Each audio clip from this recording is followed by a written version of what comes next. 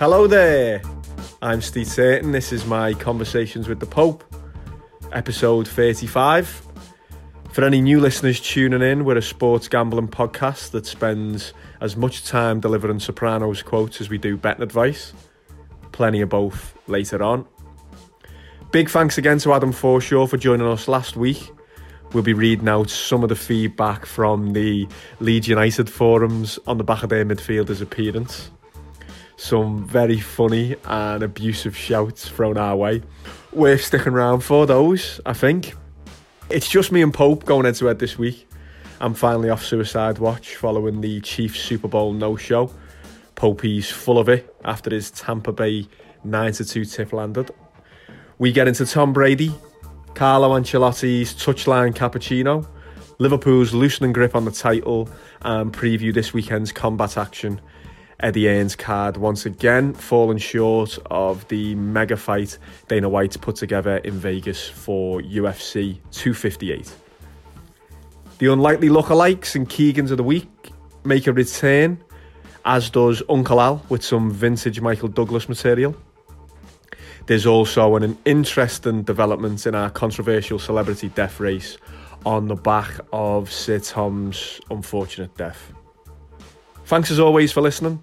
Boss to hear so many people have been enjoying the show the last few weeks, hardcore Leeds fans aside.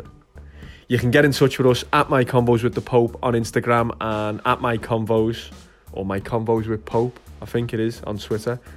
Drop us a review if you've got a minute, and remember to subscribe wherever you get your podcasts so you get the latest episode as soon as they land. Nice one, gang. Enjoy the show.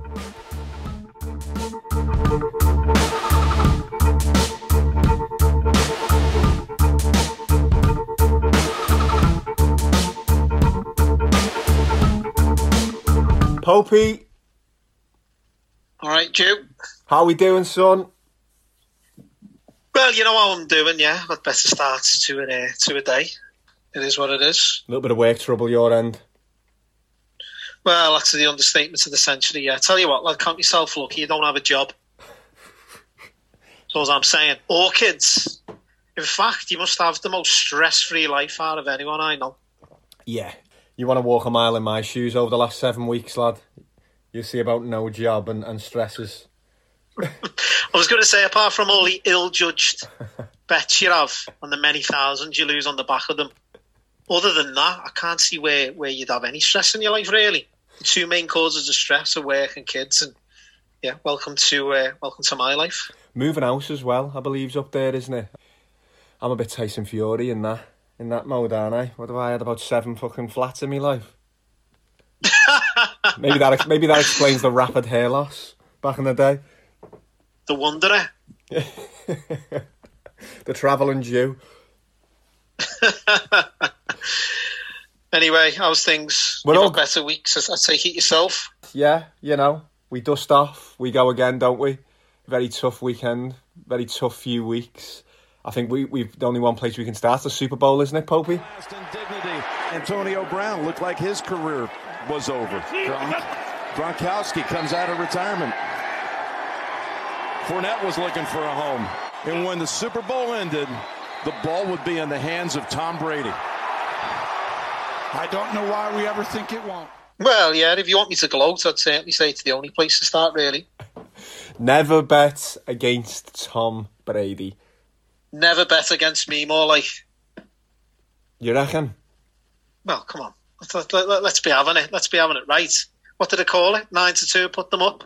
Is my tip of the week a couple of weeks ago for the Super Bowl. You did? Before they played the Packers. Not only did I call the Bucs would win the Super Bowl, I told you that would happen.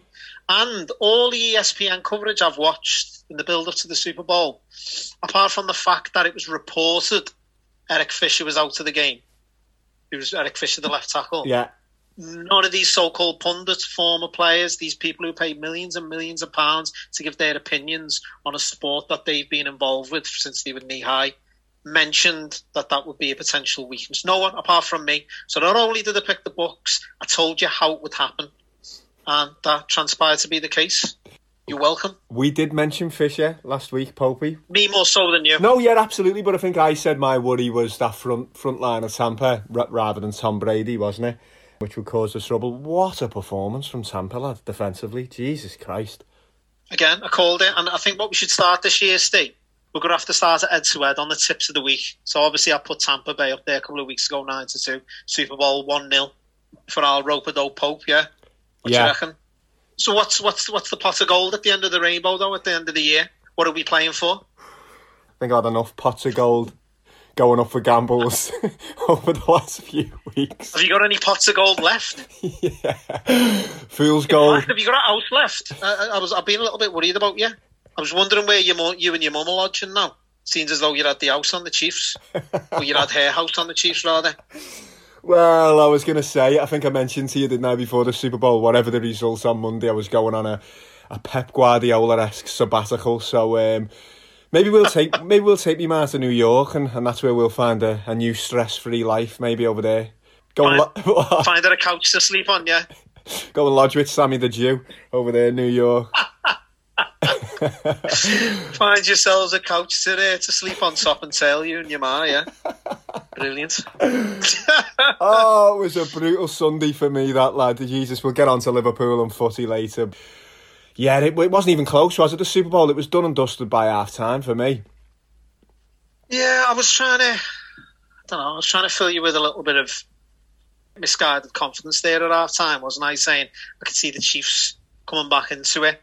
A little bit of it was reverse psychology, but at the same time, I thought they've been in similar holes throughout the playoffs, really, and throughout Mahomes' tenure as quarterback. And I don't know, I thought they'd put up a better showing than what they did second half, but I just purely think it was down to the decimated offensive line. As proved to be the case, and they just couldn't handle with they couldn't live with the pass rush, really, could they? And I think in hindsight, what I'll forever remember this Super Bowl as is the one that got away with Devin White.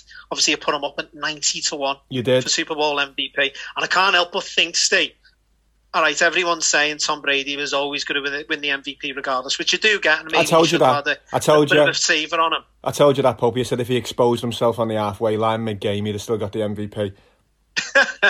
Which he didn't, thank God. But I think if his interception would have stood, you know, the honey badger for the Chiefs had an interception, but then it was chalked off because of defensive holding.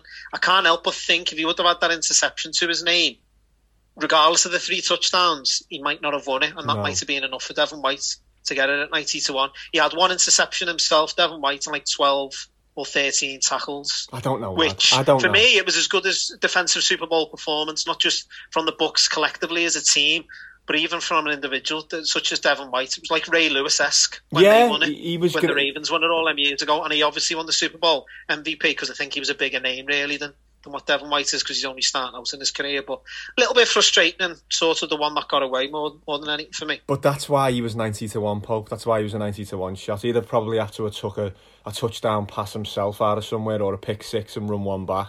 I think Brady could have probably made passionate love to the honey badger during the halftime show. I think he'd have still got the MVP, and he kind of did in a number of ways, didn't he? He certainly bent him over a few times there, and the Chiefs' defence obviously taking nothing away from the Bucs, but I think I was always in on the Chiefs, but maybe I wouldn't have gone as heavily if I'd have heard some of the news that's come out post the Super Bowl. Did you hear that Andy Reid's son, who is a linebacker coach on the Chiefs, did you hear that he was in a drunk car crash on Thursday and actually put a 5-year-old kid in hospital with brain damage? With brain damage? I didn't know the extent of it. Brain damage? I knew there'd been a crash and that there was a little kid in hospital on the back of it. Yeah. So what, he's got lasting long-term brain damage? By all accounts, yeah, and it's come out that he was intoxicated, he'd had a few beers by all accounts. Do you think that's had some sort of effect? Of course, it's got to have an impact if your lad's in sort of that situation, regardless of whether it's his fault or not. But I didn't realise the extent or the severity of the kid's injuries. So we're talking long-lasting brain damage, not too dissimilar to that of Derry Matthews then, no? Exactly.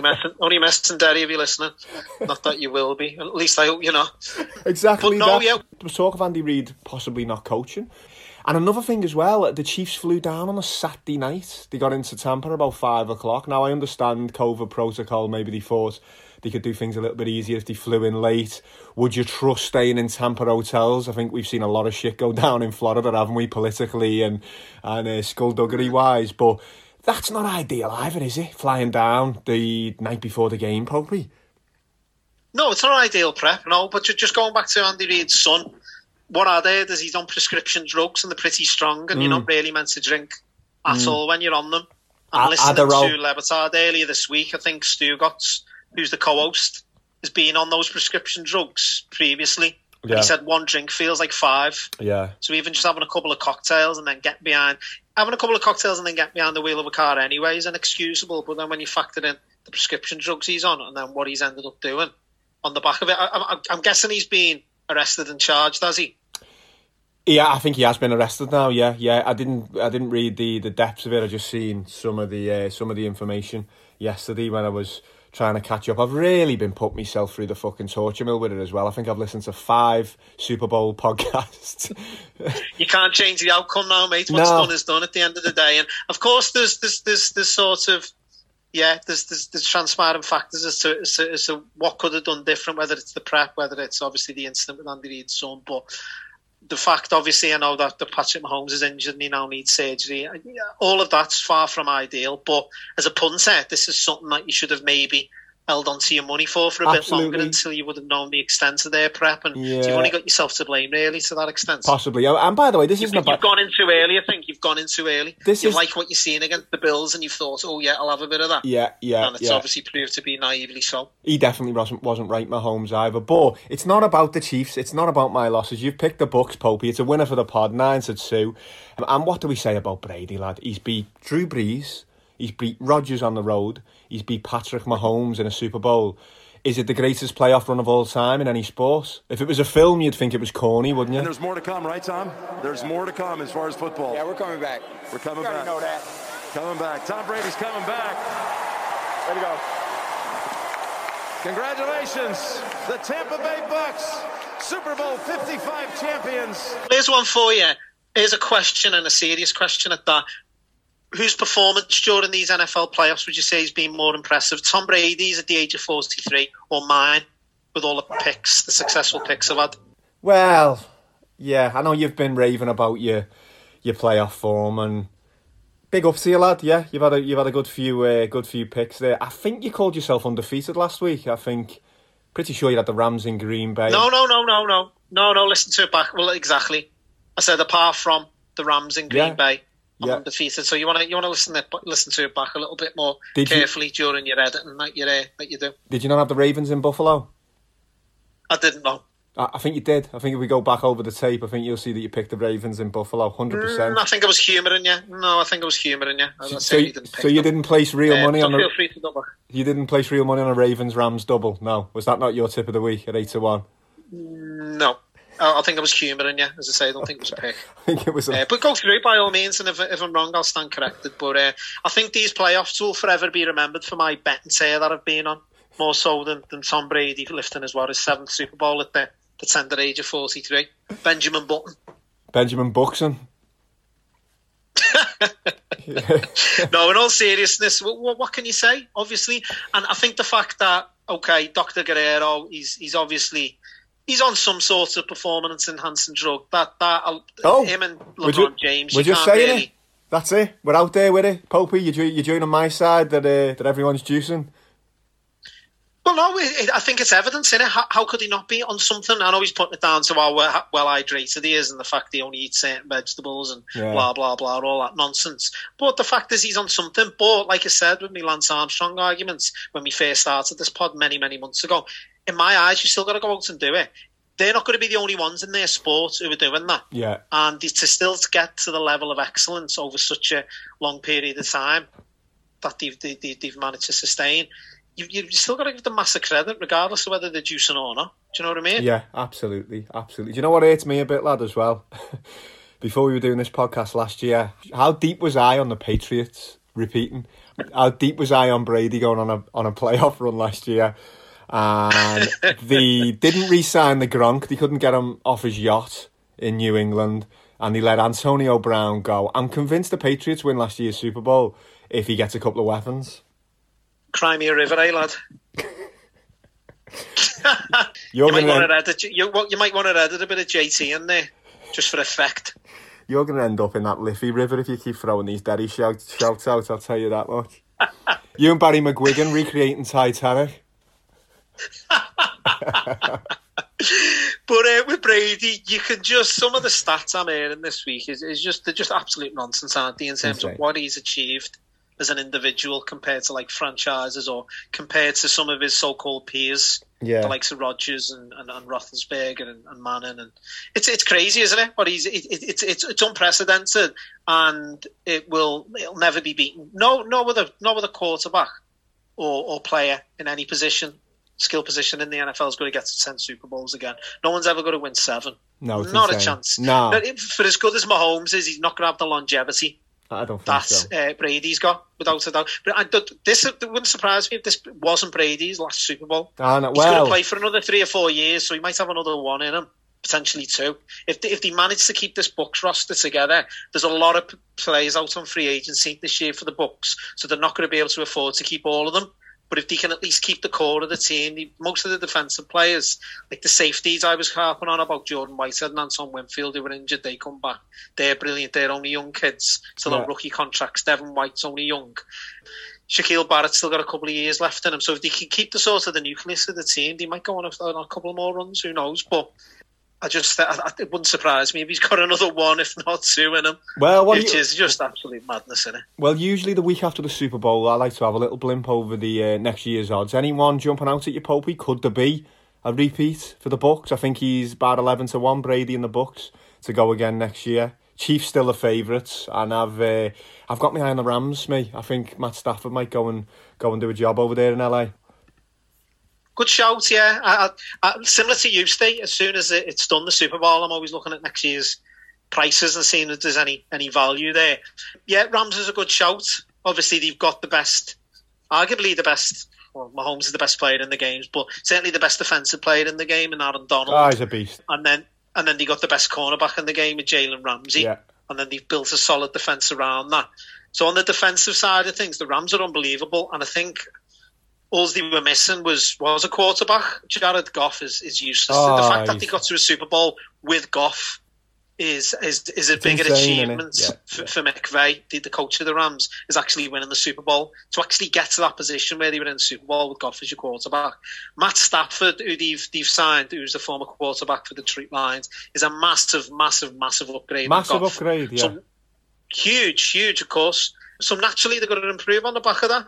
And the NFC, I don't feel as though, depending on what happens in the off-season and what trades happen and what happens in the draft, historically, in recent history at least, the NFC is not as good, or it's certainly not as stacked or as competitive as the AFC. So I think if you are looking for someone in the Super Bowl, I think it's probably wise to pick someone on the NFC, which obviously the Rams are. Yeah. So I wouldn't deter you from 16-1. No. I do think, though, if Deshaun Watson goes to the 49ers, which is by no means a certainty. In fact, they're not even favoured out of all of the teams in the NFL for him to join. I think they're about the 3rd or 4th favourites behind the likes of the Jets and what have you.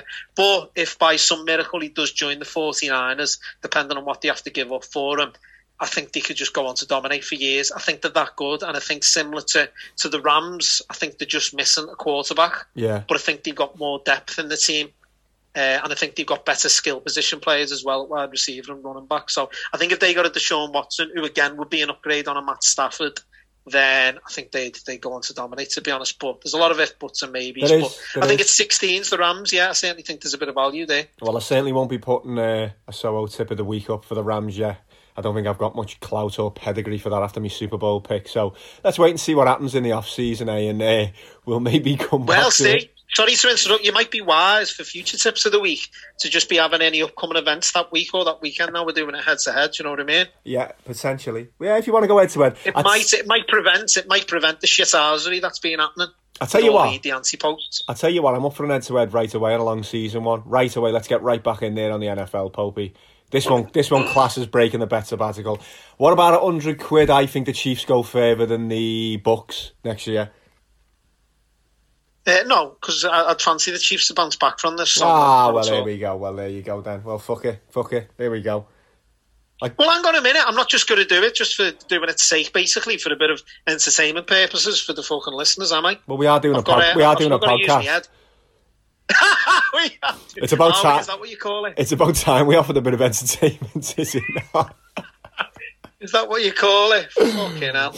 Brilliant. All right. So, no, I'll respectfully decline on that one. Okay. Speaking of entertainment and entertaining the followers, I enjoyed the Instagram live on Sunday, lad. Is this going to be a regular feature with you, or have you deleted the app? Was it one and done? Did I have a what? A childhood pet. Yeah, I think that's why I've literally, I'm so cold towards animals now. The only pet I've ever had was a goldfish, died on the first night I got it. Fireball. What was he called? Fireball. Fuck off. Fuck off. We got it from Leighton Village, lad. Went into the pet shop, and me and my sister Kate, we each picked a fish. Obviously, that looks awful, that, by the way. I picked Fireball, didn't I? Yeah. Within 24 hours of buying it, I was flushing it down the bog. I swear to God, honestly. That's a true story, that as well. I've never had a pet since. I haven't deleted the app, to be honest. No. At the same time, I haven't actively gone into it too much, so it's just more through forgetfulness than anything else.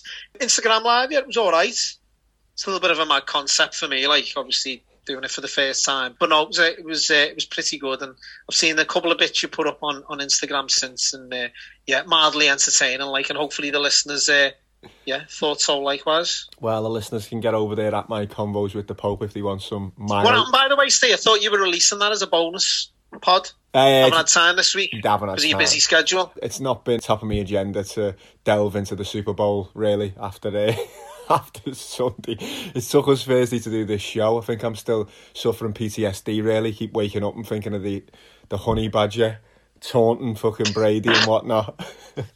Have you ever seen, obviously he's as successful as he is, Brady, you've got to have a little vicious streak in you, and you've got to be ruthless, and we don't always see that in front of the cameras. It's probably more behind the scenes, but I've never really seen that side of Brady before, have you? Oh, he can be a bit ruthless, like, yeah. Apparently he tore a strip out of them week 2, didn't he, by all accounts, I think, or maybe it was week 1 after the Saints defeat. I think he got stuck right into them. I think he gave them a bit of stick on the sideline as well. You could have a bit of bite in you when it's needed, haven't you? He's a fireball, you could say. Hey. One for the Instagram followers there who were live with us on Sunday. Exactly, yeah. One thing we didn't get into on Sunday, Popey, and I'm quite sad, really, because it's obviously the official day and traditional day of obituaries in the British press. Obviously, we published too late last week to talk about our concluded death race and obviously the passing of Sid Tom Moore. Mm-hmm. Did you want to give any reflection on that? Do you want to give some words, having won the competition? Won the competition, wow. Well, what do you want me to say? I can't be too overzealous about it, can I? At the end of the day, another fellow man has died. So it's not something I'm going to celebrate, but at the same time, not a complete surprise to me to have won the competition, as you put it. I've always been known as being a bit of a morbid bastard, and once again has proven to be the case. So, yeah, as I say, you won't get any celebrations from me, but at the same time, no great surprise that I was able, to win the death race, as you put it. Did you get involved with the clap for Tom Moore last week, or did you do maybe a belper move for him? What was that about? Do you know anyone who got involved in that clap, by the way? I think my ma got out there. She was very, very disappointed with Hale's response. Don't think there was many on the doorsteps around here. Well, if she's disappointed by the lack of clapping for Tom Moore, did you tell her that I had him in the death race? Yeah. I think she'll disown me, won't she? I think she told me Nan as well. I think Lily said, the little bastard, he won't be taking the piss out of the old ones as much when he gets to our age. Well, someone else who didn't look too fondly upon our death race competition was one of our listeners, Mark Davis, MD Fitness. Really? His wife, Lauren. Yeah, she was mortified that not only had I put Tom Moore up as my nomination and eventual winner of the death race, but the fact we were doing a death race all together. Yeah. So basically I went back to Mark and asked him to ask her for a nomination, but didn't get anything back. Did you read the news article that a man was arrested for an offensive Tom Moore tweet last week? Could face jail, 5k fine, or both. Are we concerned for the podcast, or should we maybe send an episode on to Scotland Yard for the publicity? Could do us good. Yeah, I'm willing to spend a few months and joke if it means growing to where we want to get to. Like, so yeah, you might want to think about that. No. Maybe not Scotland Yard, because they might just sit on it, who knows, but some sort of media outlets potentially. Yeah. I suppose any publicity is good publicity at the end of the day, isn't it? You were saying Piers Morgan, weren't you? I think last time we spoke, you wondered if we could pass on. Actually, that got cut out, didn't it? Yeah, because obviously the passing had come, so that didn't quite make the air. Well, just as well, Steve, yeah, a lot of people obviously won't know, because listeners of the podcast, we'd had this discussion on the back of the interview with Adam last week, but I suppose rather wisely, in hindsight, you decided to take it out, didn't you? Yeah. Which is just as well, really, with the likes of the Yorkshire Post, Leeds Live, and the Boot Room reporting on the interview with Adam. We'll get onto that in a little bit. The feedback from the Adam interview. Yeah, you were saying a couple of weeks before as well, what happens when the death race concludes? I've got a proposition for you, Popey. You just said away. You know, I'm still standing there and evident, looking like a true survivor, feeling like a little kid. I'm still standing after all this time, backing up the pieces of my life without you on my mind. Now, I know you've won this, and I don't want to take anything away from you, but what if we turn the death race, which was, as you say, in the feedback sounds like there's been a bit of negativity and might be a little bit too close to the bone, if you will, for some people. What if we turn it into a last man standing competition for everyone who's already nominated and has got a man in the hat, so to speak? So, like, I've got Joe Biden, you know, Bundy's got Harvey Price, and what we do is it's the last person who stays alive, basically, wins the competition again. Could be a 30-year comp. So basically, going back to my earlier points as well, we're going to keep tabs on Little Ed Sued for tips of the week. Effectively, that's 2-0 for me, isn't it? If you factor in Tom Moore. So I've got Tom Moore in the books. He gave me that, so I've got a 2-0. We haven't started this tallying up Ed to Ed competition, have we yet? So you're just going to put in some prehistoric ones, are you? No. We're starting it from this year, basically. But the bet was settled. The Tom Moore bet was settled this year, was it not? It was. Did he not pass this year? So there we go, 2-0. When you factor in the books, I put up at 9-2 as well. So we'll say 2-0 for argument's sake. But if you need a 2-0 lead, so be it. I'll give you an handicap, no problem. I'll come storming back here after my sabbatical. Is that what you call it? Okay, you do that, Storm and Norman. So what I will do, because I think you moved the goalpost slightly. When we previously discussed it, I think you said anyone over the age of 70. And then when you've mentioned it to me again recently, you were saying anyone over the age of 80. So when it was anyone over the age of 80, I went with Bill Clinton, didn't I? You want to enter the last man standing with Bill Clinton. Obviously, you can't enter Tom Moore because he's not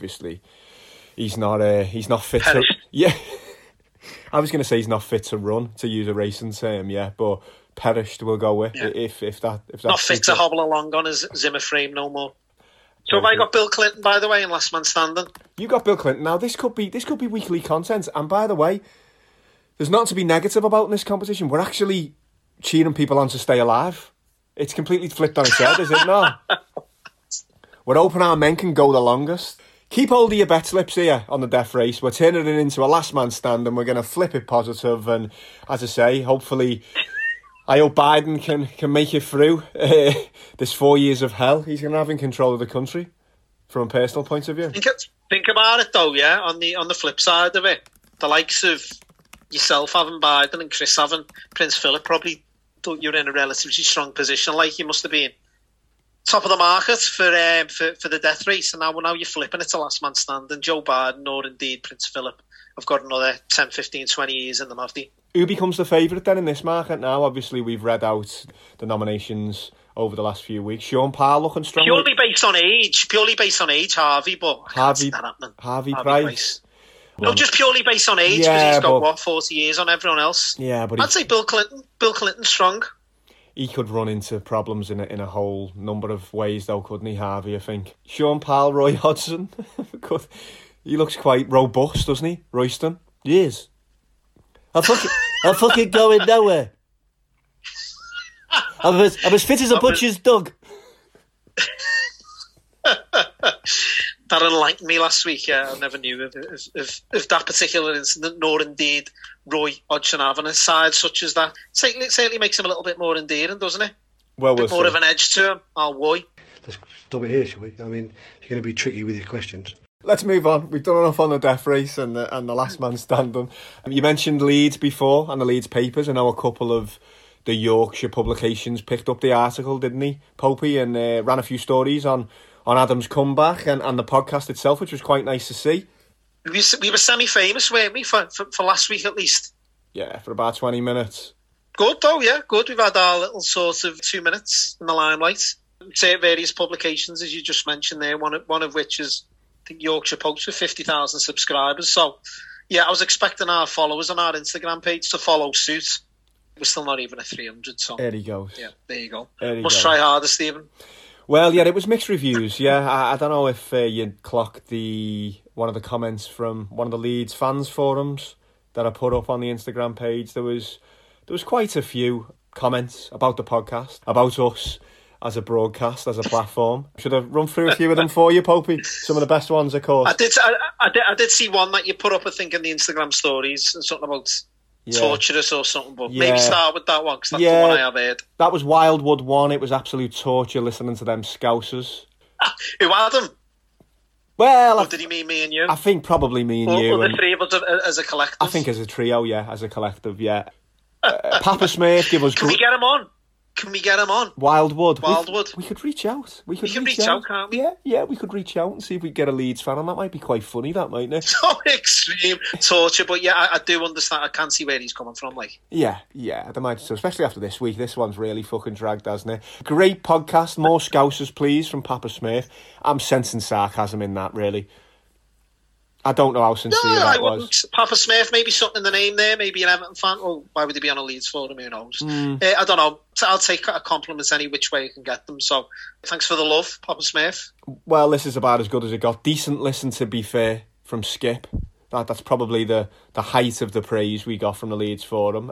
So, it's tepid, in it, but again, I'll take that.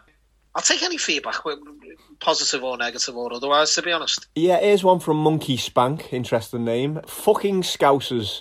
Just when you think you've mastered the art of hating them, they go and drag you back into their little love bubble.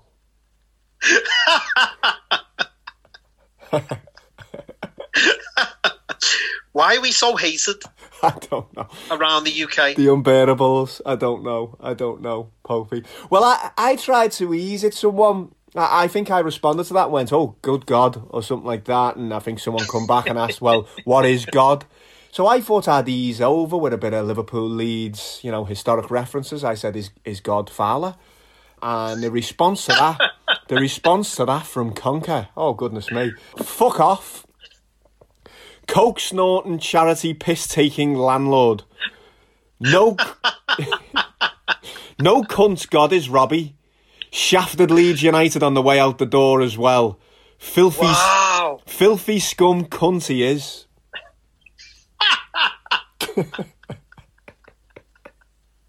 We're not very popular in Leeds then, are we? Doesn't look like. And the final one from Super Nazi, this pod means more. This pod means more? Well, there you go. That's a good one, isn't it? No, it's a piss take of Liverpool. This means more in Liverpool, like Liverpool fans. Oh, there you go. Okay, I see. Yeah, so we've been fucking... Well, with a name like Super Nazi, yeah, it's quite the controversial handle, isn't it? Well, that's a Seinfeld nod, actually. I think there was a character, the Super Nazi in Seinfeld, so I thought we might get a little bit of a touch from the Super Nazi. Obviously not. No soup for you. I don't think we'll be having any returning Leeds United fans to this week. I was going to say, yeah, we were getting quite excited, weren't we, with the amount of traffic on the back of last week's interview with Adam and how many listeners we were getting in comparison to what we'd usually get. But I think on reflection, certainly reading those comments, yeah, I don't think we'll get any second-time listeners from Leeds, will we? But it was a great show. I really enjoyed it. I've had nothing but compliments again, Popey, apart from in the Leeds forum. Adam said he wants to come on the regular as well, so we'll be more than happy to preview and review some big games with Adam. And great to have him on board, isn't it? Yeah, but definitely, yeah. And he's, as I said last week, appreciate his time coming on. And if he wants to become a regular fixture on the show, then yeah, who am I to argue? It'll be for the greater good of the podcast. So that's what it's all about, really. I'm going to absolutely pivot against Adam, and we're going to segue quickly into the Keegans of the week. Let's get on these, Poe. Now, you know him better than anybody, probably. Do you back him to score quickly, yes or no? Yes. Oh, and he hasn't. No. Argentina go through, and England go out.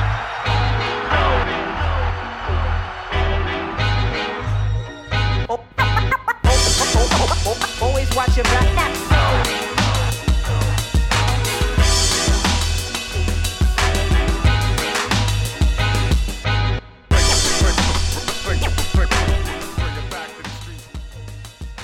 As thankful as I am from coming on last week, I'm going to have to throw Adam in right away for his lead shout. Said they were up for Everton, fancied them against anyone on the day, and obviously the Blue Boys done them 2-1, which I think if you play back... Much to your delight. Well, I think you'll find that Blue Mick picked 2-1 Everton. I put it on the podcast last week, and a Calvert-Lewin goal he tipped as well. I think we might have to draft him in as our tips. They certainly are Everton tips. What do you reckon?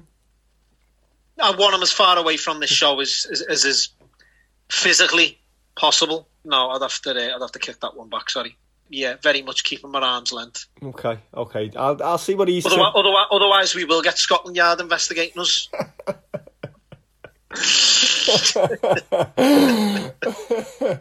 Tony Romo goes in the Keegans of the week. I don't know if you caught him saying, as it went to half time, that Patrick Mahomes will make this a close game. Clearly not, Tony. And why was he so excited by the streaker run at the end? Did you catch that? I didn't, lad, no. Okay. I've stopped watching it like maybe 5-6 minutes ago in the last quarter because it was sort of job done at that point. Oh, it was like he'd never seen a naked body in his life. You'd swear he'd not slept next to Jessica Simpson for all those years. Tony, there's a streaker. Look, there's a fan on the pitch. And was it a man as well? Don't know if it was a fella. Someone, Lebertard was saying that it might have been he thought it might have been a first responder, like a fireman or something who got tickets and got whipped up, tailgated a bit hard and just ran on at the end, yeah. Well, what do you mean? No, you've seen a streaker go on, you must know it was a man or a woman, or was it one of these non-binaries, was it? It was far away. I couldn't really tell, and it didn't sound like Tony was too bad, but Jim, look! Streaker! Tony! Was that the highlight of the game for him, yeah? Certainly the highlight of the game for me. I'm going to have to throw Uncle Douglas in as well. He thinks that Liverpool can still win the league, will galvanise, and I don't know, I think even me clutching on to me bet slip, which I actually settled on Sunday night as a loser. That was a wonderful Sunday, that, settling two of the biggest bets I've ever had in one night. Wow. Can you see any way of Liverpool getting back into this league challenge? Yes, Steve. This is not the first time that I've had problems with leaks. Leakage, should we say.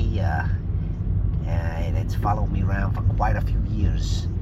But I hope to get this under control very, very soon. I have Catherine Zeta handling my leak. And for a Welsh girl, she sure can. She sure can get her hands and manipulate a leak better than anybody I've ever seen. Oh yeah. I'm very impressed with her leak technique, should we say? Oh yeah. Thanks, Steve. Thanks for the call. Thanks for the call. Yeah. Obviously not. No, it's done and dusted. We needed to win, didn't we, on Sunday, to give us any sort of chance for the remainder of the season. And yeah, I don't know, it's once again we flatter to deceive. I appreciate we have got injuries which we've gone on about and which has obviously had a detrimental impact on the team and the season as a whole, really. But I don't know, it's still disappointing, and I can't help but think that it's been a little bit of a weak title defence, despite obviously what we have had to deal with, which I suppose is unprecedented to an extent. But I don't know, I'm still disappointed. I just can't help the fact, but be pissed off at the fact that we've won the league and we're not going to have a parade, basically, for winning the league. Yeah. And it might be another 30 years, who knows.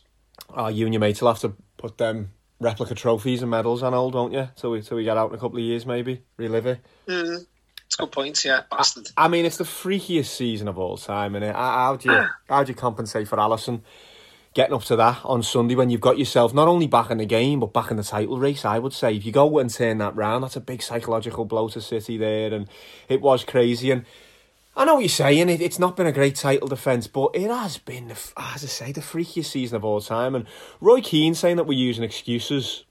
Is it really excuses if you've got 3 centre-backs out, like we were saying to Adam last week? And could you tell me where Man United would be if they had like Fred and Pogba playing centre-back? Do you reckon they'd be anywhere near the top 4 or even in the top half of the table? Would you accept there are mitigating circumstances for this Liverpool side? They are making a lot of excuses. To me, they've been bad champions. And I just don't mean today. You can lose a game of football, but I can't figure this group out again. I'm looking at them, and even the game during the weekends, Brighton were comfortable during the game. You can be beaten in the game. There's a way to get beaten. I think maybe they've all believed the hype over the last year or two. And we spoke about there'd be some sort of drop-off, but they're playing for a big team in Liverpool. It's as if they won the league last year. They've all got a bit carried away, and they've all believed their own hype as if they're going to be teams. But in my mindset, when you won a league title, your next challenge was always, can we do it again? I never got the impression from this group, from even their interviews, from their manager last year when they won it, were saying, what's the next step for Liverpool? No, it was almost, let's enjoy this. Obviously, it was a long wait from 30 years, but I never heard kind of any of the players come out and going, well, we want to do it again. That's the key. I think what hasn't helped us is how dominant we've been the last couple of seasons. Yeah. And like we've got close to 200 points across 2 league seasons, and arguably the greatest team in Premier League history. I know we haven't had the longevity of a Man United and that, but in terms of just taking it off a 1 season sample size, arguably the best team in Premier League history. So much was expected from us on the back of this season, especially with the signing of Thiago, and obviously Jota's improved us as well, and obviously they both being out injured, which I suppose highlights your point. So I think the fact that we've been as successful as we have under Klopp, especially recent seasons, so much more was expected of us, and then the fact that we've just flattered to deceive us we have really, and the fact that, all right, we've had injuries, and I get what you're saying, Man United probably would be mid-table at best if they had those injuries at the back that we've been dealing with, but I think so much more was expected of Liverpool, and I think the fact that doesn't seem to be any plan B with Klopp, which is frustrating. And a lot of his sort of in-game decision-making is questionable, to say the least. And I don't know whether it's his reluctance or whether he's just that tactically inept. He hasn't got a plan B, but it just seems to be same old, and we'll keep knocking on the door trying the same old thing. And teams have sussed out how to play against us. I keep hearing this, teams have worked out how to play against us. Teams have worked out how to play against a decimated version of us. Let's see if teams have worked out how to play against us when we're full strength with Van Dijk and Henderson actually in midfield. And I don't really buy into it, lad. I don't know how you can say Klopp's been found out when his full team is nowhere near out there. And don't get me wrong, lad, you know, you don't like to overly question him for everything he's done. I thought bringing Curtis Jones off on Sunday was a bit of an head scratcher. Looked our best player, and that's not pocket talk, because we've obviously got him to get into the Euro squad. I thought he looked absolutely mustard, and has done for the last 2 months. He looks our best, most comfortable midfielder. Like, and he won't start now. He won't start for the next few weeks. That's it. He'll be on the bench, and he'll be given 20, 30 minutes here and there. I'm not saying Klopp's been found out. I'm just playing devil's advocate here. I'm saying the way he'd typically set up and the way we play as a team has been found out. So then, as a manager and a so-called best manager in the world, as he's been crowned officially by FIFA for the last 2 years, you need to have a plan B, try something different. That's it. Like, do you know what I mean? Earn your crust. Yeah. So I think how we've typically played under Klopp has been found out, and the fact that we haven't got a full complement of players obviously just makes it more evident. So you've got to have some sort of, you've got to try something a bit different. I just don't buy that. For whatever reason, he's a bit reluctant to do. I don't buy that. I don't buy that style has been found out. I just don't think he's got the personnel to get it anywhere near where it should be, that style. And I think you'll see us come back pretty stronger next year, lad. If we don't get it back into it with some miracle this year, I think you'll have Jota a year older with a full pre-season in him with the club. I think you'll have Curtis Jones a year older next year. As long as Van Dijk and Gomez come back unscathed, I think you'll have a strong side next year. And I think if any animosity, if any backlash should be going at anyone, I don't think it should be Jurgen Klopp. I know obviously we found out he's lost his mind yesterday, hasn't he? And he can't get over there, which is really sad for him. You don't know how much that's been playing into his emotions if she's not been well for the last few weeks, but he's not been great. He's not showered himself in glory, has he, when the chips are down. But I think the animosity has to go with the owners, lad. Why we have to wait till the last day of the transfer window to get 2 centre-backs in? Van Dijk's been injured since what? When did we play Everton? October the 8th, was it? Something like that. We should have had 2 centre-backs on the 1st of January. And if it cost us 20 more million than it should have, so be it. Well, you know yourself, being a Boston Red Sox fan, who Fenway Sports Group also own, they won the first World Series, was it, for 107 years? Yeah. Under the ownership of John Henry's Fenway Sports Group. But then on the back of them winning the first World Series and with the chance to kick on and create a little bit of a dynasty, they failed to do so, didn't they? Because they weren't willing to invest. No, they won now one, they're just going backwards. They won one a couple of years later, lad, to be honest with you. And then they won one again. So what, they won 2 under them? Yeah, they've won 3 under them. I was at the one a couple of years ago. They've won 3 under Fenway, like. They haven't, the FS, they haven't, lad. No way. They absolutely have, yeah. Of course, Pope, I was in. No way. I was in Fenway Park for Game 1 of the World Series in 2019. Like, they definitely have. They have. Not having it, but go on. Continue with your points. What do you mean? But look at them now. Well, they didn't even make it to the playoffs this year, did no, they? the tanking, lad. And they sold the best player in Mucky Betts. Yeah, but they were tanking this year. They were looking for draft picks and salary cap and all that carry on. But I do think they need some criticism, lad. And don't get me wrong, I completely agree with the business model. It is a business, like Adam was saying last week. I get that. But sometimes when you're running a business, there's an absolute crisis and you've got to put like a director's loan in, say, if it was a normal business. This is a crisis. You've lost 3 centre-backs. You have to inject and you'd have to back your manager and your champions, you'd think, wouldn't you? So we'll see, lad. It might have caused too much of a rift there. Kloppy might be like, fuck this. You wouldn't blame him for fucking off next year, would you? Don't think that's going to happen, but you couldn't blame him for going, you've really not supported me in a time of crisis and doing one, could you really? What you make of the theory that Klopp, obviously, during a successful spell at Dortmund, bought them 2 league titles, Champions League appearance, and then was it his 4th or 5th season? I think they ended up finishing 8th at best, and it was similar to Jose Mourinho, not so much the Mourinho now, who's turned into a little bit of a laughing stock, but when he was the best manager in the world during his tenure with Chelsea, and then Inter Milan and Real Madrid.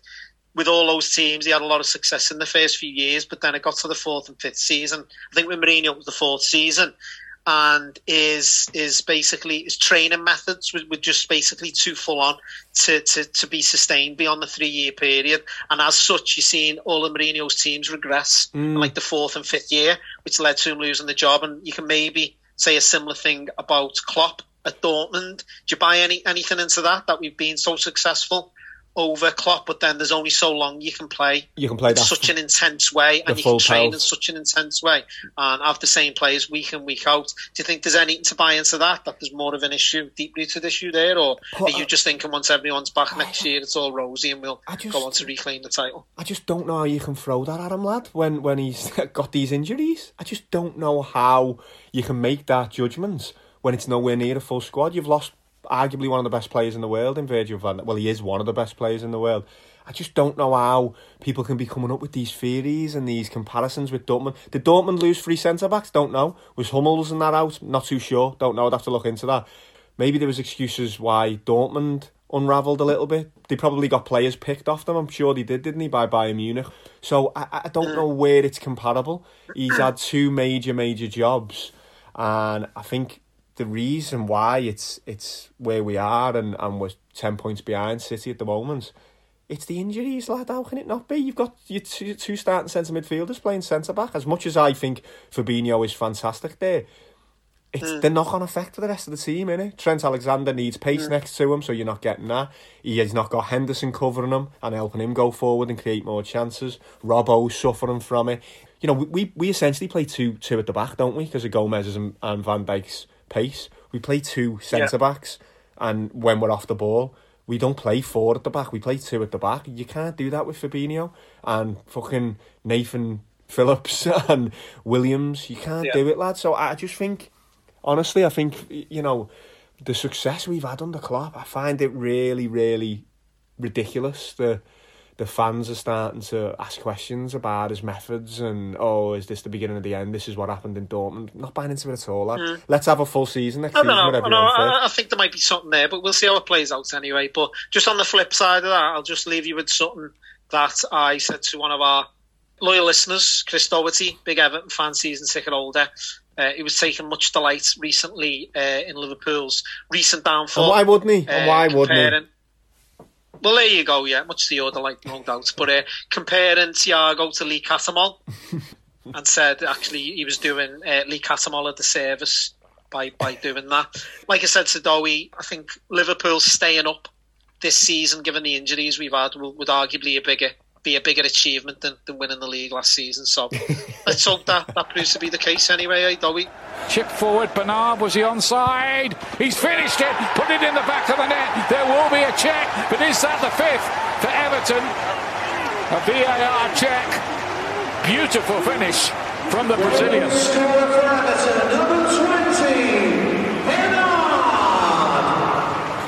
Well, let's stick with Everton, eh? On a brighter note for Merseyside. Everton are flying the flag, aren't they, for Mersey pride at the moment. I think I might have to start supporting them full time, lad. They give me more joy than Liverpool have over the last fucking couple of months, I'll tell you that much.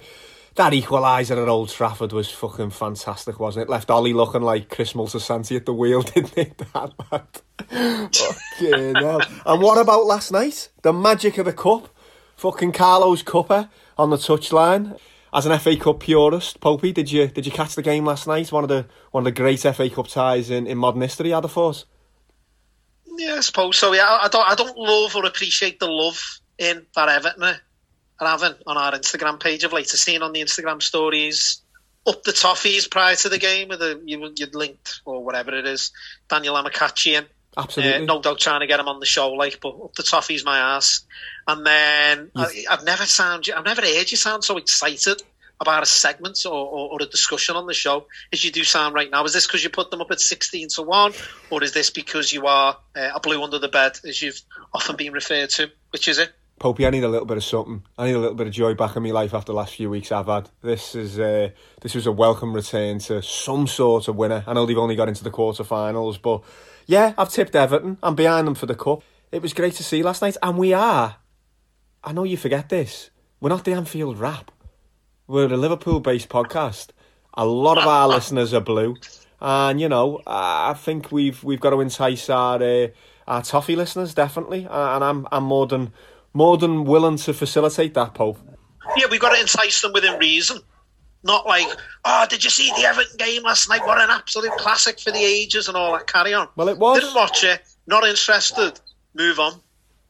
You didn't watch it? You're meant to be this FA Cup purist. Elton John will be fucking fuming with you. Yeah, fair point, but if it was Watford, maybe, yeah, I might have been more inclined to watch with baby sham in hand and, yeah, a little fruit platter maybe. But no, Everton don't interest me really, and I'll be hoping they don't go on to win the FA Cup. Can't you get even slightly a bit of you get behind this Carlo narrative and the North End going all Sicilian? It's a fantastic story. I mean, if they weren't our rivals, and certainly your rival, surely you'd be into the narrative of Carlo on Merseyside. Hang on, Steve. I'm sure if you want to go back through our many different episodes when you're waxing lyrical about Everton, you will find on occasion at least, I wouldn't say a fan, but I'm certainly an advocate of Carlo Ancelotti. Just look at his credentials, look at what he's achieved, and as I mentioned I think it was to Sean when we had him on, Sean Paul, I was surprised that he actually went to Everton, and that's not me having a dig at Everton. Well, I suppose it is. Sounds like. But no, but in terms of a manager, one of the best managers in the world, there's no disputing that. So I'm getting behind that narrative to an extent in the fact that I can appreciate they've got one of the best managers in the world, and they're punching above the weight by doing so. But compliments. Another underhanded compliment. I just can't get over. I can't get over that clip of him yesterday with his cappuccino on the sideline. It's just incredible. Everyone's going mad. Well, I've seen it all before. I've seen fucking managers have brews on the sideline, haven't you? What's up with you? Never played Sunday League football? Yeah, but he doesn't. Yeah, but come on. Did you see what happened? They've gone 5-4 up. It's absolutely drama like you've never seen at Goodison for years, and he just blows on his steam, turns around. I think he was looking for the sweetness. Drama maybe. like you've never seen. He was looking for the what? For the sweetness. It was just unbelievable. I have never seen a clip like that. I've never seen a manager so cool in all my life. It was fantastic. You reckon he's a sweetener man, yeah? Do you not reckon if he wants to sweeten his caffeine intake, he'd just go with sugar? You going with sweeteners, yeah? Do you reckon he's a sweetener man? Yeah, I reckon he could be, yeah. I reckon he's a bit of a progressive, you know. I think you'd think he's very traditional. I think maybe he's an almond or an oat man as well, milk-wise. Have to do some digging on that front, maybe. See if we can... No, yeah, probably. He's going to be, yeah, he's going to be cultured, isn't he? Being Italian, like, without a doubt. But I've never seen a manager act more cultured than that last night. Duncan Ferguson looked like he wanted to lift them up. You're going on about Goodison's never seen such drama, probably, because there's no atmosphere there anyway. But the fact is, there's no fans in the crowd in the stadium. That's it. So I don't think it was as drama-filled as you're making out, because fucking Duncan Ferguson was getting involved. Fans or not, you're telling me the fucking Klopp wouldn't have the Gary face out if we'd have gone 5-4 up in extra time? If only, eh? Kloppy would have looked like he was falling out the sunrise, I think, if that would have been us scoring in extra time in the FA Cup. If only. That's another gripe I've got with Klopp. Lack of FA Cup wins, or indeed FA Cup progression under Klopp in any season. He looked like he was going the third or fourth round. He looked like he was taking it serious this year, though, Popey. I thought we took it quite serious at Old Trafford, and again we were just no centre back. What's good that done, is it? No centre back. Yeah. But yeah, hats off to Everton. No, I'm happy to be on the blue bus.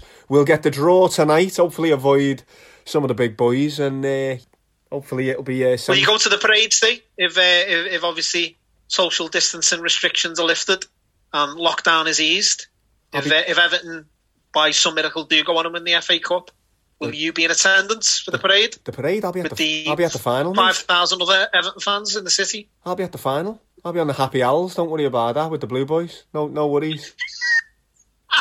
You and Blue Mick, yes, not fucking sharing a pack of Watsits on the way to Wembley. Ask your mates if they can box me off a replica FA Cup, eh? you and Blue Mick sharing a fucking rye beer and a pack of Watsits on the way down to fucking Wembley. Fucking have a word with yourself, lad. Okay, should we get on to the unlikely lookalikes? This girl, she sort of looks just like you. She even smiles just the way you do. So innocent she seemed, but I was fooled. I'm reminded when I look at you. And full of these this week. I'm sitting on, funnily enough, talking about Liverpool and Everton, I'm sitting on a real batch for the derby. When's that, lad? When's the derby? Next week? I've got an Everton player, yeah, which was given to us by Craig. No, hold it. We won't read it out. Leave it, Popey. Sit on it. We're going to do a full batch of them for the derby. So, are we getting Sean on, by the way, to do that with us? I think Sean can dip in there, don't you, and preview the derby with us. I think that'd be fantastic. Get him back on, lad. He was an absolute show favourite. Yeah. No one can believe how funny he was in some of the shouts he come out with. No. But it's a shame, really, which I know is not too difficult. But I think if we're going to do the unlikely lookalikes, we've got to get Sean on for some sort of preview. No, even if it's just to do the unlikely lookalikes with us. No, let's just do the whole show. Let's do a derby preview. It's it's going to be a really tasty derby, isn't it? After last year, it's going to be one of the most pumped up derbies of all time, the form we're in. I know it's not a cup final like it has been in the past, or a semi-final, but there's going to be a bit of fucking bite with this, isn't it? I think this next one. So we'll get Powley on. So I've only got two, Popey, and you probably won't know these from Adam, but a great one from Ben the Barber at Strop and Blade on Instagram. You know his previous pedigree, his previous form. Steven Gerrard and James Gandolfini was Ben the Barber's. You're probably going to have to get your laptop on here. British actor and host of daytime quiz show Lingo. Do you know it? You familiar? Yeah, he's pretty full of himself, this fella, isn't he? Oh, so you know him? Adil Ray, is it? I think his name is. Yeah, no Bradley Walsh, is he? No, well, his lookalike is, apparently, according to Ben, Phil Leotardo.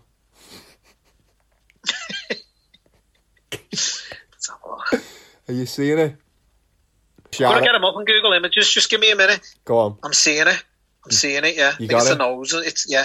I think I'm on. Yeah, he's onto something there. In a trio with the Shah of Iran. You know that fat cocksucker says I look like the Shah of Iran? Who does? Tony. I never got that at all. Fat piece of shit. So there we go. And another one from... Fucking nauseating. Hot and sweaty like my balls. We were saying, me and Mull were saying, I think Phil Leotardo is the hardest Sopranos impression to do, because he's like high-pitched and he's like menacing, but he's very camp as well. I'm no impressionist. That you and Mullen are great on the impression front, to be honest with you, and of course Uncle Douglas as well has got to get a special mention. When it comes to American accents in general as well, I really, really struggle. As anyone listening to the show can probably tell. My Zanelles, my fucking slacks. He's right. He's high. That was very Buscemi. Yeah, he's not that high. He's high. It's hard. hard. Zanelles. It's quality in it. He has some great shouts, by the way. I don't give like a Puerto fuck. Rican whore. What's up with you? I don't give a fuck what it is. Fucking disgrace. No eating in the car. Imagine having a pep talk from. Imagine having a pep talk from Uncle Phil Leotardo. Tremendous. My favourite quote of his is when him and Tony are meeting in a hardware store trying to thrash a deal out, and he says, Tony says something on the lines of, "When John was here, that was 20%." And he just turns around, looks at him, and he goes, "John's folding laundry in fucking Danbury." Because John's in Nick.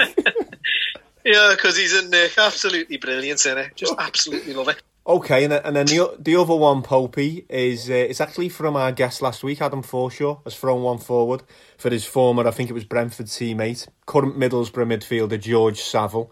So you might have to get him up on your laptop. And he reckons him and his mate Harley Dean, Birmingham captain, I think he is still Harley, they go for Art Attack host Neil Buchanan. Looks like that our mate Georgie Saville. I think that's his nickname, Art Attack. So he'll be made up. George just taking that public. Yeah, we all know Neil Buchanan of Art Attack fame. Yeah, I'm on it now. Absolutely brilliant. I don't know where the unlikely comes in, but I suppose so. An athletic footy player and an 80s, 90s children's art TV show host. Yeah, I can see that as unlikely. I think that goes down, doesn't it? Wasn't he caught up in some controversy a few years ago, Buchanan? Some sort of coke-fueled romp? Or am I just completely fabricating it and slandering the man? Certainly hope it wasn't Saville. Like his namesake. No, I'm not talking about. There's a difference between paedophilia, mate, and a fucking coke-fueled romp. With someone of legal age, at least. I'll tell you what, I'll look into that. I will share all on next week's episode. Yeah, get back to it. Bit of a cliffhanger for our listeners to come back to, eh? A little bit of reckless speculation there. I don't think you can just throw Neil Buchanan under the Winnebago like that, but sounds like he might have been shacking up. It's a compliment, isn't it? Yeah, it's a compliment more than anything. Sounds like he might have been playing a 2-ball in Earl's Winnebago there. Earl Woods' Winnebago, by the sound of things.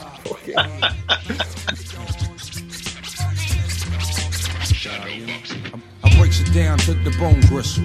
Ill speaking, scud missile, heat seeking. Johnny blazing, nightmares like Wes Craven. Niggas gunning, my third eye seen it coming before it happened. You know about them fucking statin kids, they smashing everything, in any shape, form, or fashion. Now everybody talking about they blasting. Is you busting still or is you flashing? Talking out your ass. Boxing's back this weekend, Popey. I've been having a look over the card. Obviously, our mate and previous guest, Wayne Smith, will be in the corner for Zelfa Barrett's comeback. Any interest in that, Pope? Will you be having a little look at Zelfa and Josh Warrington's on the card? Will that take your fancy Matchroom's return? No interest whatsoever, no. Good luck though, Wayne. Yeah, good luck to Wayne, obviously. To be honest with you, Popey, I don't blame you, really. I know the UFC, I've got a big card on again. Usman Burns fight off for the welterweight championship over in Vegas. I think it's UFC, whatever number they're up to. Which fancy say? Does it matter? Me at the moment, lad. What, so you can back against it? No, I'm just humouring you, that's all, really, yeah. I don't know. Like Usman, mate. Yeah, that Usman looks pretty unpenetrable, doesn't he, really? He just seems very, very, I don't know, almost like Klitschko-y back in the day, or he just seems like you can't really get near him, and a bit of a spoiler. Burns has been impressive, though. Caught him a couple of times over lockdown, and our Johnny fancied him. He done my former tip of the week, didn't he, Woodley, when we first started doing the podcast, so I wouldn't rule him out. Yeah, one of many failed tips of the week for you. But I've just Googled Usman there. And his nickname is the Nigerian Nightmare. He is. He is a nightmare. Like, I think that was Daniel Amakachi's nickname at one point, wasn't it? Certainly for Spurs fans. I know we sound like a broken record on this, but just for research purposes, I've gone down the card there, and the top 5 fights on the boxing card and the top 5 fights on the UFC card, and I've thrown them into 2 separate accumulators, 2 separate fivefolds. Okay, so the UFC, the 5 favourites in the UFC include Newsman. That accumulates to a 6.32 to 1 accumulator. Not massive for getting 5 fighters right, but a little bit of interest if you wanted to back the 5 favourites. Have a guess what boxing's is. So that's Josh Warrington. Tell you what, let me get it up for you now, Popey. So that's Even Price, Dalton Smith, Lee Wood, Zelfa Barrett and Josh Warrington in a 5-fold. Boxing's big return. Let me know what price you think you're getting for those 5 winning. 7 to 2 on. Well, you fucked the game up here, haven't you? You were meant to go. Oh, it should be 5 to 1. Could be 6 to 1. No, 8 to 11. I know. I was being facetious. That's all it was. But yeah, well, there you go. 8 to 11 for a 5-fold. 8 to 11 for a 5-fold. Your 5 favourites on a card, yeah. And if you want to make it into a 6-fold, you'd be adding Ibrahim Nadim, who's a 1 to 20 shot.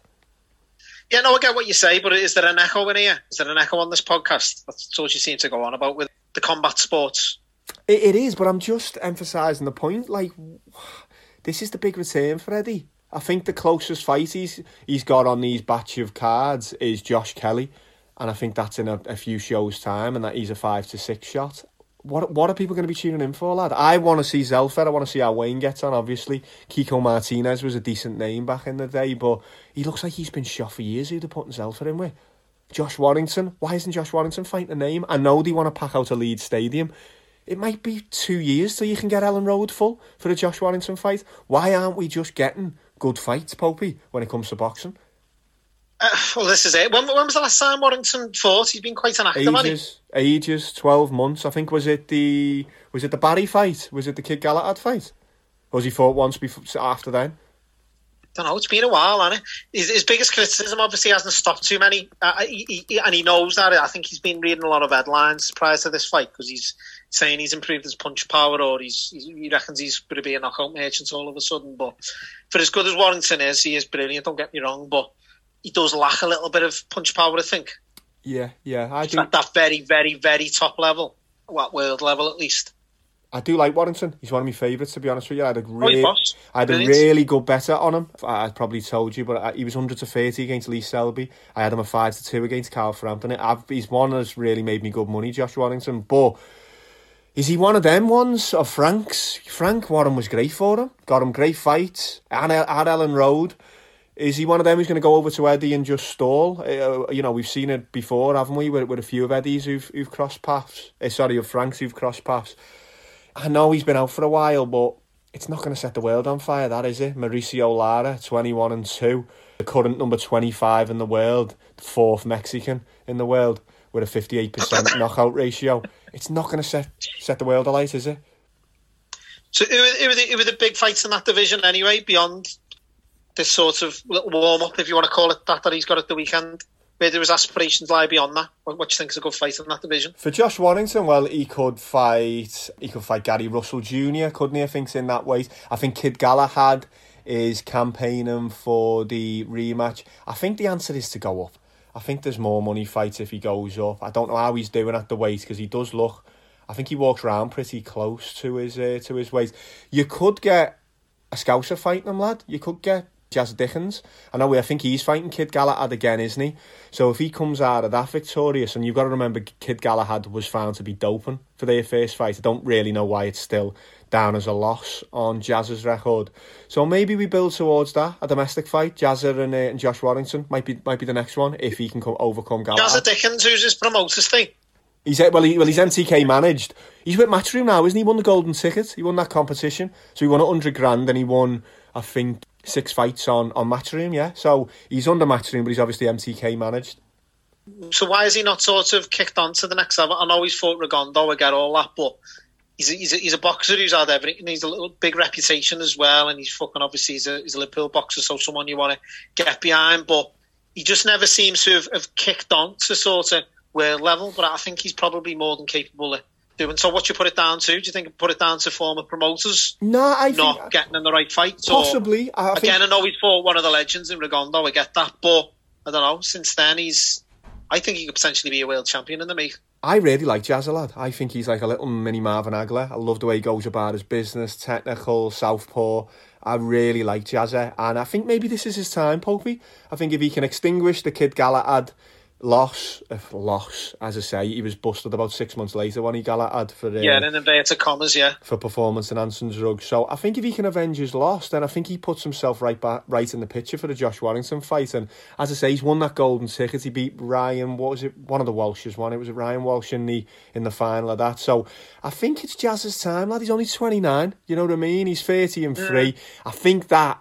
He got whipped by Rigondeaux, didn't he? He got his jaw broke, didn't he? Pretty heavy stoppage, that. So I think that took a bit of time to... No shame in that, though, Steve. No shame in that. He's talking about one of the legends of the game, like, do you know what I mean? No, absolutely not. So, yeah, let's see how Josh goes on Saturday. Let's see how Jazza goes against Kid Galahad. I think that's in a month or so's time, couple of months. And that's one of the few fights I will be watching, to be honest with you. Yeah.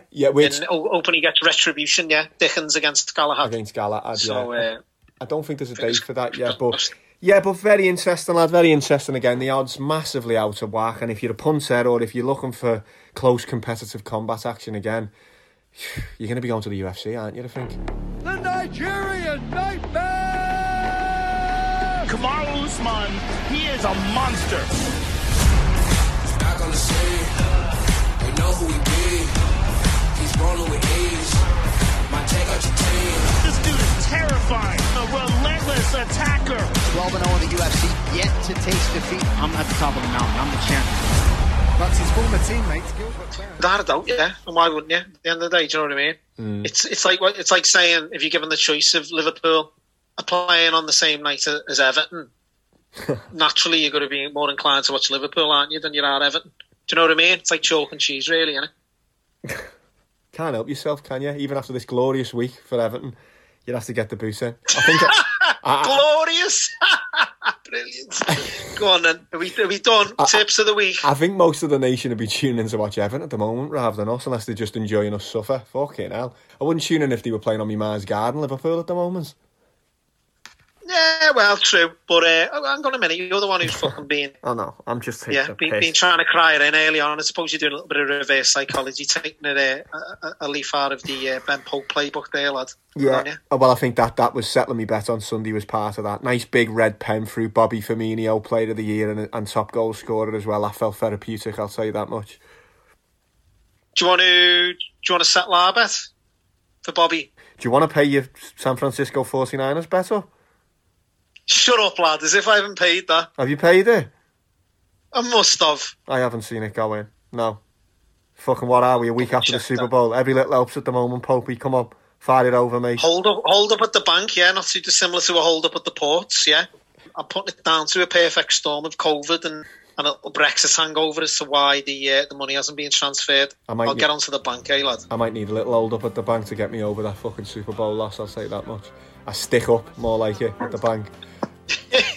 Solo tip of the week, Popey. I'll let you take this away. Come on. So your arms on a rainy night in Soho. The wind was whistling all its charm. I actually haven't got one. I'll bask in the glory of being 2-0 up in our head-to-head. And give you a chance, give you a free shot this week, okay, if you will. I have got one tip of the week, solo tip of the week on the betting front, and that is bet responsibly. That's all I can give you this week. Do you know what I'm going to do, Steve? Actually, I'm going to do a Steve Turton for once to be an absolute hypocrite here. I'm going to put an anti-post up, so it's not something that I'll take immediate benefit of, but let's have a look. I just want to check the price before I put them Are you just making this up? No, it's something I've backed separately, I promise you. But if it's like odds on, I don't want to put them up, because 2 secs. Go on. I think there's loads of value in Juventus Serie A, 11-4. Okay. How far behind are they now? Not as far as they once were, put it that way. They made plenty of inroads in the last week. Obviously, they knocked Inter Milan out of the Coppa d'Italia semi-finals at the weekend, which I think will be a sign of things to come in the league. Let's check the league table. They are currently they've got a game in hand, which when they win will take them. How's your maths, Pope? They'll be 6 points. Oh no, sorry, they won't be. They'll be 4 points behind Milan at the top once they win a game in hand with 17 games to go, and they'll be 2 points behind Inter. Why are they? You've got Cristiano Ronaldo, who's getting better with age, really. Why are they such a big price, Popey? Why are they such a big price? Don't get that. I think it's Pirlo's first season. He had a bit of a rough start, and I think that's factored in. And the fact is, they are obviously behind Inter and Milan as we talk presently, but. I fancy the running. They've got some of your typical horrible Italian defenders in Chiellini, Bonucci. You've got the young lad De Ligt, who's sort of on the bench at the minute, such as how Bonucci and Chiellini are playing. And then they got the Cristiano Ronaldo factor. They got some decent young players as well. Chiesa, who they signed from Fiorentina, who's got a few big goals lately. And I just think the winners. And yeah, I think the Cristiano Ronaldo factor will be enough to get them over the line come the end of the season. Plenty of time to go, plenty of games to be played, and I think 11-4 when you consider if they won it the last 3 years or 4 years, the dominance in Italy. I can't remember anyone else winning it for, I don't know, as long as I can remember, back to maybe Mourinho or something. I don't know, did he win the league? I think that's an outstanding price, Popey, and as I say, I'm on my sabbatical. There we go. So I'm on my sabbatical, but I might make a little loophole there with it being anti-post, possibly. Might have a look at that. That's a big price, that, Popey, and I'll do a little bit more digging into that myself. Stay credit where it's due. Just check quickly. Yeah, the last time Juventus did not win Serie A was back in the 2010-2011 season when Milan won it. Yes. So they've won 1, 2, 3, 4, 5, 6, 7, 8, 9. They won 9 on the bounce. No, don't get me wrong. 9 on the bounce, and they got Cristiano Ronaldo. Don't get me wrong. From a bookies' point of view, they're due to slip up, aren't they? They're due a loss. So bookies, layers will be thinking this is the year. But 11-4, and a game in hand, and they'll go 4 points behind with 17 to play. Yeah, with 17 to play. Yeah, too good to be true, Tone. And they've also played Milan and Inter away from home. They still need to play them at home. Not that it means a great deal without fans there, but still, it's got to be some sort of advantage. That's amazing. I'm going to do a bit of digging on that, Popey. We'll catch up next week, my friend. Enjoy the weekend. What can I say? I'm the gift that keeps on giving, Stephen. Stick with me and you won't go wrong. What does Feach Lamana say? Stick with me, kid. You'll be eating lunch like that every day. Right. Absolute classic. Hopefully, I'll catch you up with you later. Take it easy, lad. See you, bud. Take it easy, mate. See you later.